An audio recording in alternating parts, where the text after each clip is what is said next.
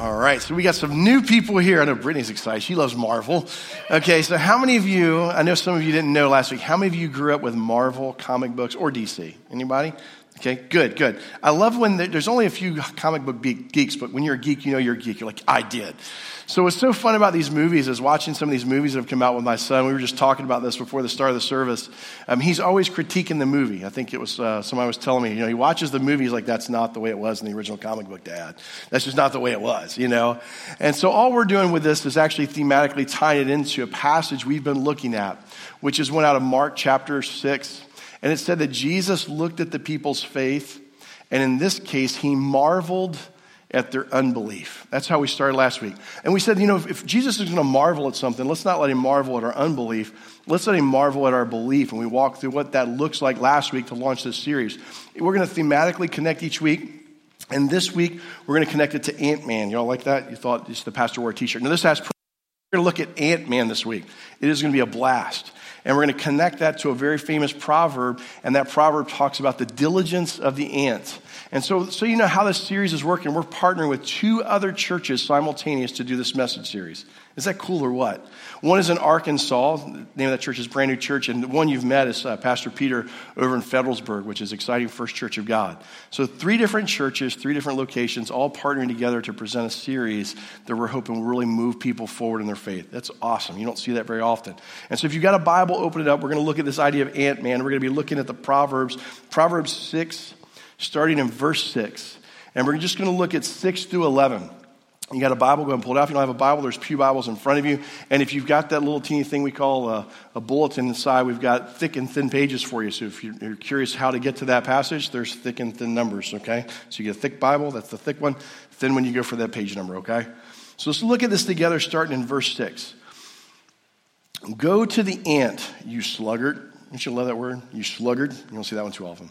Consider its ways and be wise. It has no commander, no overseer or ruler. Yet it stores its provisions in summer and gathers its food at harvest. How long will you lie there, you sluggard? When will you get up from your sleep?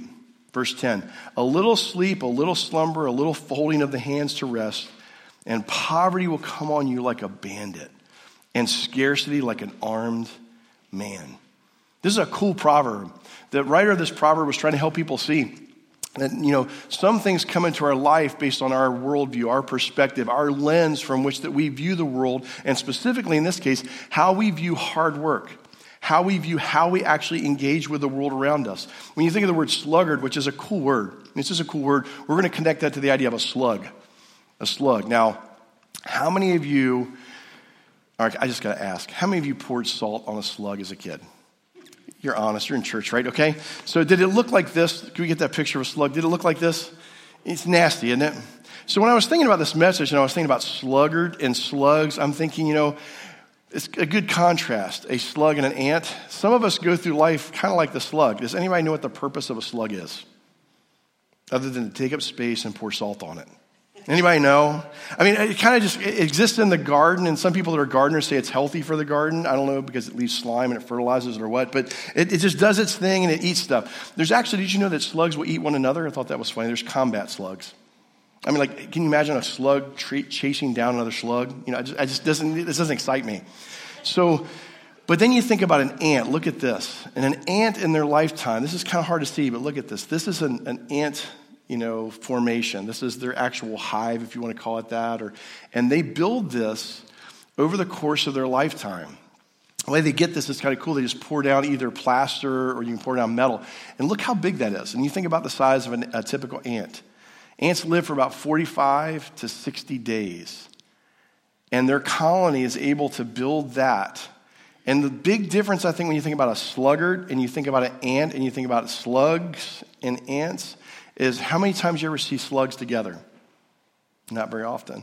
But ants, the whole unit moves together toward one purpose, toward one goal. And I think when the proverb writer, when he put this proverb together, he knew that and he had that in mind. Ants can lift 20 times their own body weight. So if I was an ant, nobody do the math on me, okay? But I could lift 5,000 pounds, okay?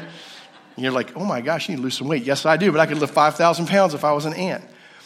And here's the interesting thing. They're loyal to the leader. They're loyal to the movement. They're loyal to seeing something happen that's bigger than they could do by themselves, and only together can they accomplish something so huge. I think this is what the proverb writer had in mind. So let's look at this. Let's look at the negative side of this, the slug, and let's look at the positive side of this, which is the ant. So don't be a slug. Don't be a sluggard. Here's 3 things I think create being a slug or sluggard. The first one is this: inflexible.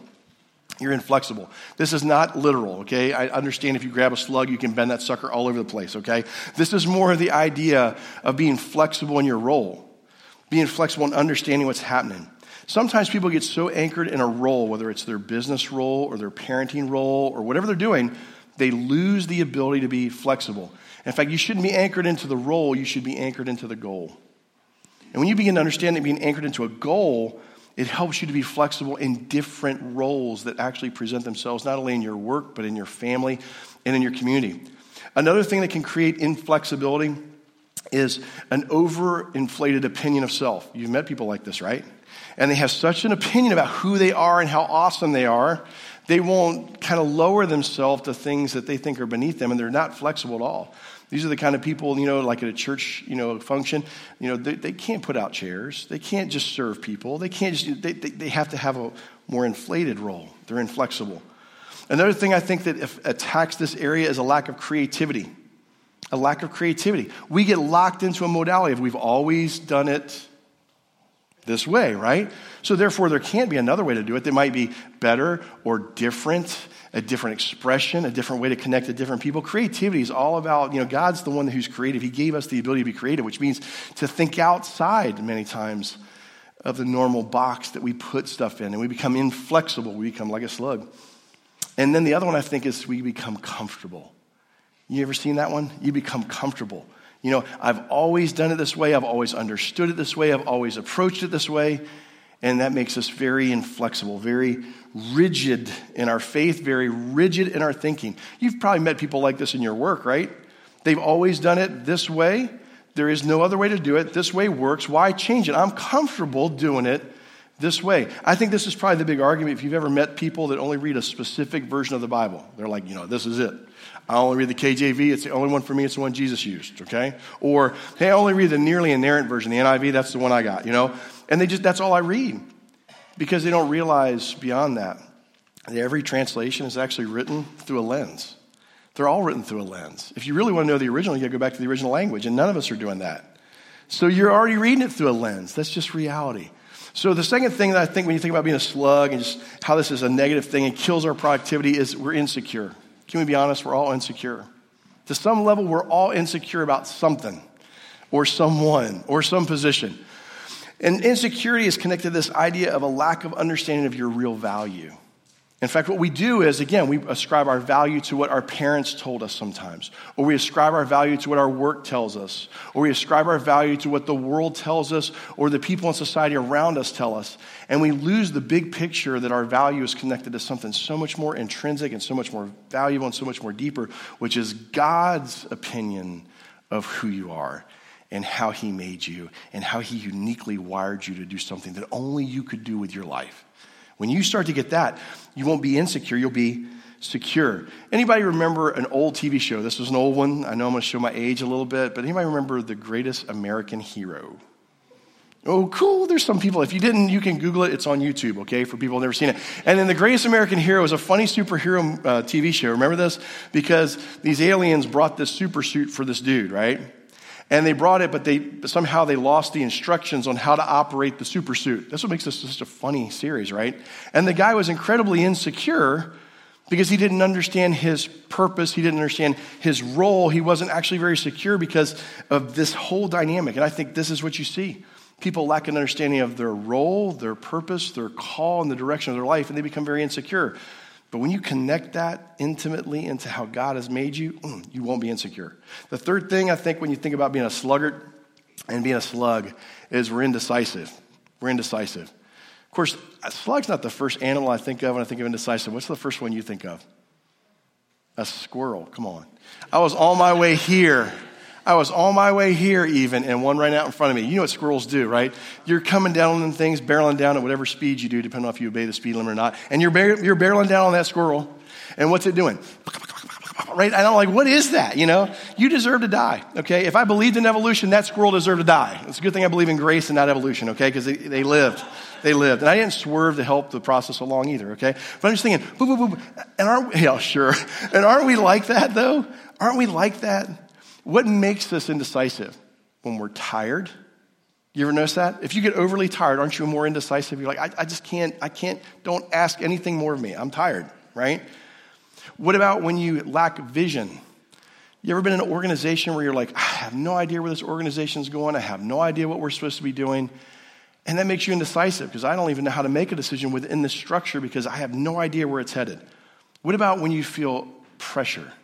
When you feel stress? You're overstressed. That's what the squirrel's feeling when the car's coming down barreling on, right? I feel some stress. It makes it hard to make the right decision. You're indecisive. One of the heroes in my life, which we'll talk probably more about next week, is my mom. Anybody got a hero like that? Your mom? My mom was the most decisive person in my life. She just exuded the right kind of confidence. It was not arrogance. It wasn't pride. She just knew who she was and she knew her place in this world. You ever meet someone like that? It is so it's refreshing. She knew that she was the advocate for the underdog. You ever met with someone like that? That no matter what happened, she was the one that would fight for the underdog. She worked for this large electronics company. I'll never forget, she was a technician for them. And whenever the management would do something, now remember, she's a technician. She's not a supervisor. She's not an engineer. She's a technician. And whenever the management would do something that was wrong, she would walk right into the president's office of the company and let him have it. This was wrong. Do you know why this is wrong? She had this incredible sense of value for people. And when she saw that value superseded by someone else, she didn't care who you were. You could be the president of the United States. You were going to get an ear from my mom. Earful. And so they wouldn't listen to her this one time. I'll never forget it. And she quit. She said, man, jobs are not that important. People are. And she left. And I was wondering because I was playing softball that night and mom's at the softball game. I'm like, why is mom at the game? She should be working, right? And she's out there. And all of the people of this company, because she had left, came out with picket signs to our town and surrounded her car, begging her to come back to work. She's a technician. She's not a supervisor. She didn't have any of the roles or the status that we as a culture deem of great value, but her influence was great because she understood this. She understood that intrinsic value comes from a relationship with God and knowing your role and knowing your call. And they begged her to come back, and the boss took her back and gave her a raise. I'm like, daggone, I am not that bold. Oh, holy cow. I think another thing that makes us indecisive is we overthink it. You're one of those people, I can be that person. I get thinking about every angle, and it polarizes me where I can't make a decision because I'm just thinking about too much. When you know your values and you know your call, you don't have to overthink it. You have this intuitive direction of how you should go. And that's why you should know your role in the whole. So how do you become an ant? Okay, that's the negative side of it. How do you come to the positive side of this and become the ant, and build that kind of structure? Well, it's obvious. You be flexible. That's the first thing, right? If you're inflexible, be flexible. And ants are flexible. Oh my goodness, not their exoskeleton. Don't get freaky again on me on the, being too literal. But just the way that they, they'll do whatever is needed to build the structure, to do what has to happen. Look at what Proverbs 22:13 says out of the New American Standard. It says, the sluggard says, there's a lion outside, I'll be killed in the streets. I love that translation. It's real straightforward. What's he saying? The person that's writing this proverb says, a lot of us, the first thing we see is what the issue is, what the problem is, and how I might lose something as a result of it. People are like an ant. They just see the goal. They don't care. They don't care what it'll take. They'll go after it because they see through the vision where they can get to and how much it will benefit not only God, but the people around them. My wife launched the very first special needs ministry on the Eastern Shore. And when she did, it was pretty interesting because she had to be incredibly flexible, very pliable. Up to that point, she only knew children's ministry and how to be involved in kids' ministry. And she had no idea how all these pieces were going to come to work and how to make this work. And she started going places, talk about flexible, and she doesn't like to travel. So we'd travel to McLean, Virginia, and check out their special needs ministry.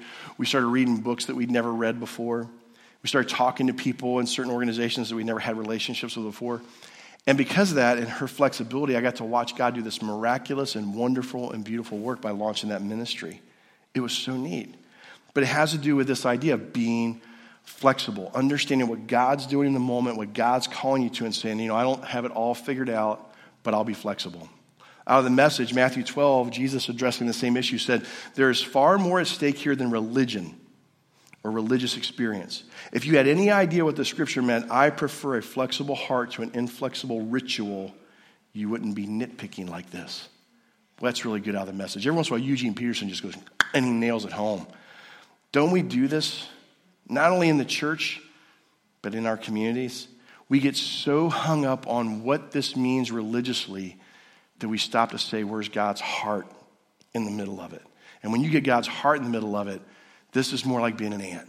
This is moving forward with a mission. It's awesome. One of my heroes in the faith is a guy named John Wesley.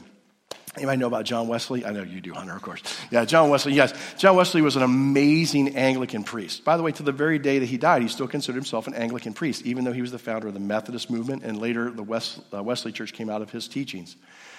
So John Wesley, when he was first starting to learn about this idea of flexibility, he had learned growing up as an Anglican priest that these are the things that you do, and you have to do them in this succession order, and you have to do them in this way, and this is the only way that they can be done within the Anglican church. And then John Wesley had a living encounter with the living God, with Jesus. If you ever read the story, he's at Aldersgate Street, which is a pub. I know Southern Baptist just had a heart attack. Okay, it was a pub. He's hanging out at this pub, and he hears this guy reading the commentary on the book of Romans. And as he's reading the book of Romans, he's talking about how a person comes to faith by faith alone in Christ.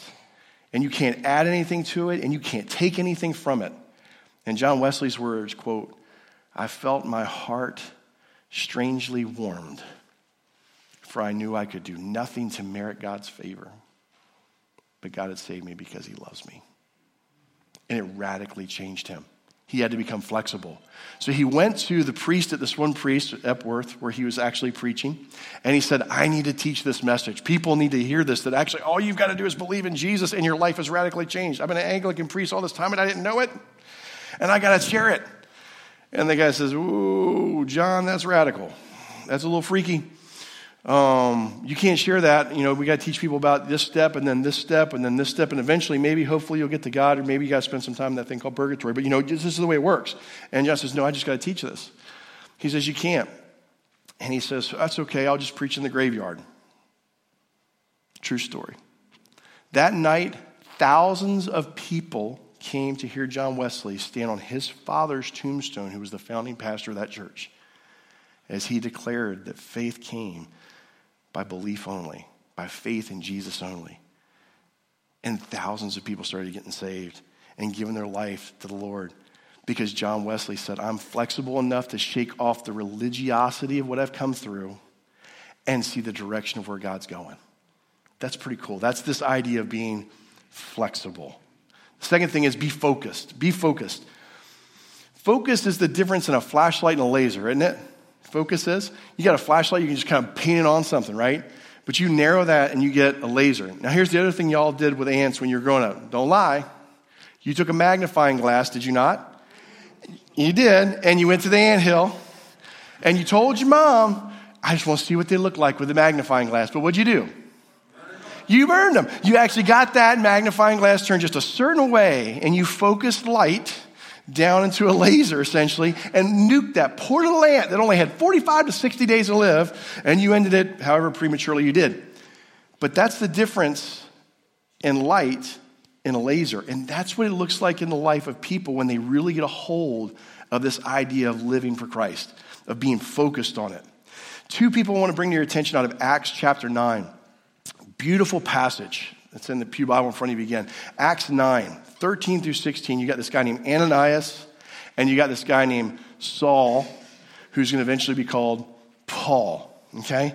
Look at what happens in this story. It's so amazing. Lord, Ananias answered. He's talking to Jesus. Jesus has been resurrected. He's talking to the resurrected Jesus. Lord, Ananias answered, I've heard many reports about this man, he's referring to Paul, and all the harm he's done to your saints in Jerusalem. And he has come here with authority from the chief priest to arrest all who call on your name. But the Lord said to Ananias, I love it whenever you see the word but in the Bible. But the Lord said to Ananias, go, this man is my chosen instrument to carry my name before the Gentiles and their kings and before the people of Israel. I will show him how much he must suffer for my name. So here's this idea of focus. Ananias is terrified to go talk to the guy that's killing everybody that's a Christian. So if you said your name was, you're from the Christian faith, Paul had letters to kill you. And the Lord shows him and says, hey, you know that guy that's killing everybody? Go to this house, this specific house. He's there. He's blind, and I want you to give him back his sight. And Ananias says, whoa, Lord, I know you know everything, but did you know that this is the same guy who's been killing everybody? And he says, just go. What was the focus? The focus was on the presentation of what the Bible calls the gospel, the good news of who Jesus is. And when you understand that, you fear nothing. And that's what he was trying to show Ananias. And he shows up there, and only know the rest of the story, he lays hands on Paul. Paul receives his sight, and Paul gets up, and he is never the same. I bet Ananias was never the same either. And Paul begins to reread the scriptures, and he begins to re-question everything about his faith, and he all of a sudden discovers in this really focused moment, it really is all about Jesus. It really is all about this living relationship with Christ. And it radically sets him free, and he begins to go teaching this everywhere, right? It's 13 books of the New Testament. This guy was set on fire. He was focused. The same focus, the same mission is what gives you and I focus.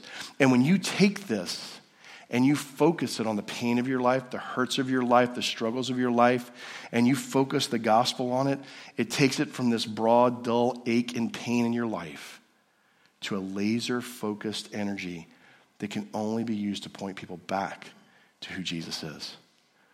When you start to get that, it really gives your life purpose. And you start, I met this girl this weekend at a special needs conference. I was just telling our team about her. Her name's Amber Lee. Amber Lee wanted to be a nurse, and she wanted to be a missionary since she was a child. So she knew this was her call. And she contracted a very rare autoimmune disorder in her early years of college. It was an autoimmune disorder that actually would slough away and eat at every organ in her body that very few people would ever live from. It's a rare disorder. And it actually began to eat away at her skin. She lost 80% of her skin. It ate away at a lot of her internal organs, and it actually damaged her eyes to the point that they never fully recovered, and now she's legally blind. And she comes through this, which is a miracle in and of itself. And she says, God, why? Why? Why would you take the sight of someone who has dedicated their life to go and share about you to an unreached people group far away as a nurse? It's going to be trained as a nurse and then go and heal the lives of other people and share the good news of who Jesus is. Why would you take that person's sight? And as she's struggling with this and as she's wrestling with this, as she begins to take things from here, focus down to here, in that laser-focused moment, she all of a sudden realizes that the most unreached people group in the United States are those with special needs, the disabled. And she could have never reached people who were disabled unless she knew what it meant to be disabled, unless she knew what it meant to be someone without sight, without hearing, who is autistic, who struggled in a certain way. How does that happen? It's because you take all of this stuff of life and you focus it back to the gospel and the good news of who Jesus is. When you do that, God redeems it, God reclaims it, and he does it in a way that you will surprise you and give focus and purpose to your story. The third thing is be firm. Be firm. Ants are firm in their calling, they're firm in their purpose, they're firm in the direction that they're heading. If you know anything, if you do anything or know anything about the glory of God, if you're doing anything for God's glory, you better be ready because the enemy wants to steal it. The enemy wants to destroy it. He wants to take it away. So when I was wrestling in my own life through certain decisions and where I should go next in ministry, every single person came to me and says, oh my goodness, dude, you need to go plant a church. You need to go plant a church over here. You need to go plant a church over here. You need to move over here. I told you about the one in Bermuda. That one would have been cool. But they were saying, go all these different places. And when I said, I just feel like God's piercing my heart for something called revitalization, which is going into the existing churches and helping them move incrementally from where they are to where God wants them to be today. And they're like, are you crazy? Now, these are church people. These are church leaders. And they said, look, man, I don't know if you realize this, but it's a lot easier to give birth than it is to resurrect the dead. That's the exact words they gave me. You shouldn't do it. Have you met the people in those churches? They're rigid. They're inflexible. They only want what they want. And I just was thinking, praying to that, I was like, well, that sounds like the rest of the people in the world to me. They just sound like they're normal people. I mean, that's how most people I know are. It sounds more like the problem's not the people. It sounds like the problem is the leadership and the vision. And the fact that people don't have this idea of you need to be firm. When God asks you to do something, it doesn't matter what he asks you to do. Just be like Nike, right? Just do it. And when you do it, you're actually expressing faith that God's going to show up in the midst of it. That's what's so beautiful about that. So when God's told you to do something and you know that he's gifted you for a certain thing, be firm, be anchored in what he has said. That's like being an ant. So here's a last thought to kind of pull this together for you and kind of bring everything together. Ants build a legacy. They really do. Did you see that mound? Ants build a legacy while slugs just leave a trail of goo. Okay? They just leave a trail of goo. So my question for you this morning is, what do you want to do? Do you want to just be an organism that leaves a trail of slime one day? You know? Or do you want to leave a legacy? Because here's how a legacy works. I want you to think back. Can we go back to that first picture, Brian, with the big ant thing? And not that one. That's the goo people. This one, yeah. So let me give you a word picture on this. At the very top, that had to start with what? Really one or a few ants, right? I want you to think about the picture of the church. I want you to think back to Jesus' first baptism, the launch of Jesus' ministry, the Great Commission and the Great Commandment where he said, go into all the world and teach everyone everything I've ever commanded you. And by the way, I'm with you to the very end of the age. And that's what the church looks like to me. His mission continues to go on. It started with one person, and every person that gets a hold of this, doesn't matter what denomination, doesn't matter what their background is, doesn't matter. When they get a hold of who Jesus is, they're connected all the way back to his ministry. Because it's not about our ministry. It's not about this church's ministry. It's about Jesus' ministry. And when you get that, you start to really get a hold of something powerful. Not building an organization, not building a name, not building a denomination, but building Christ's fame. That'll change people.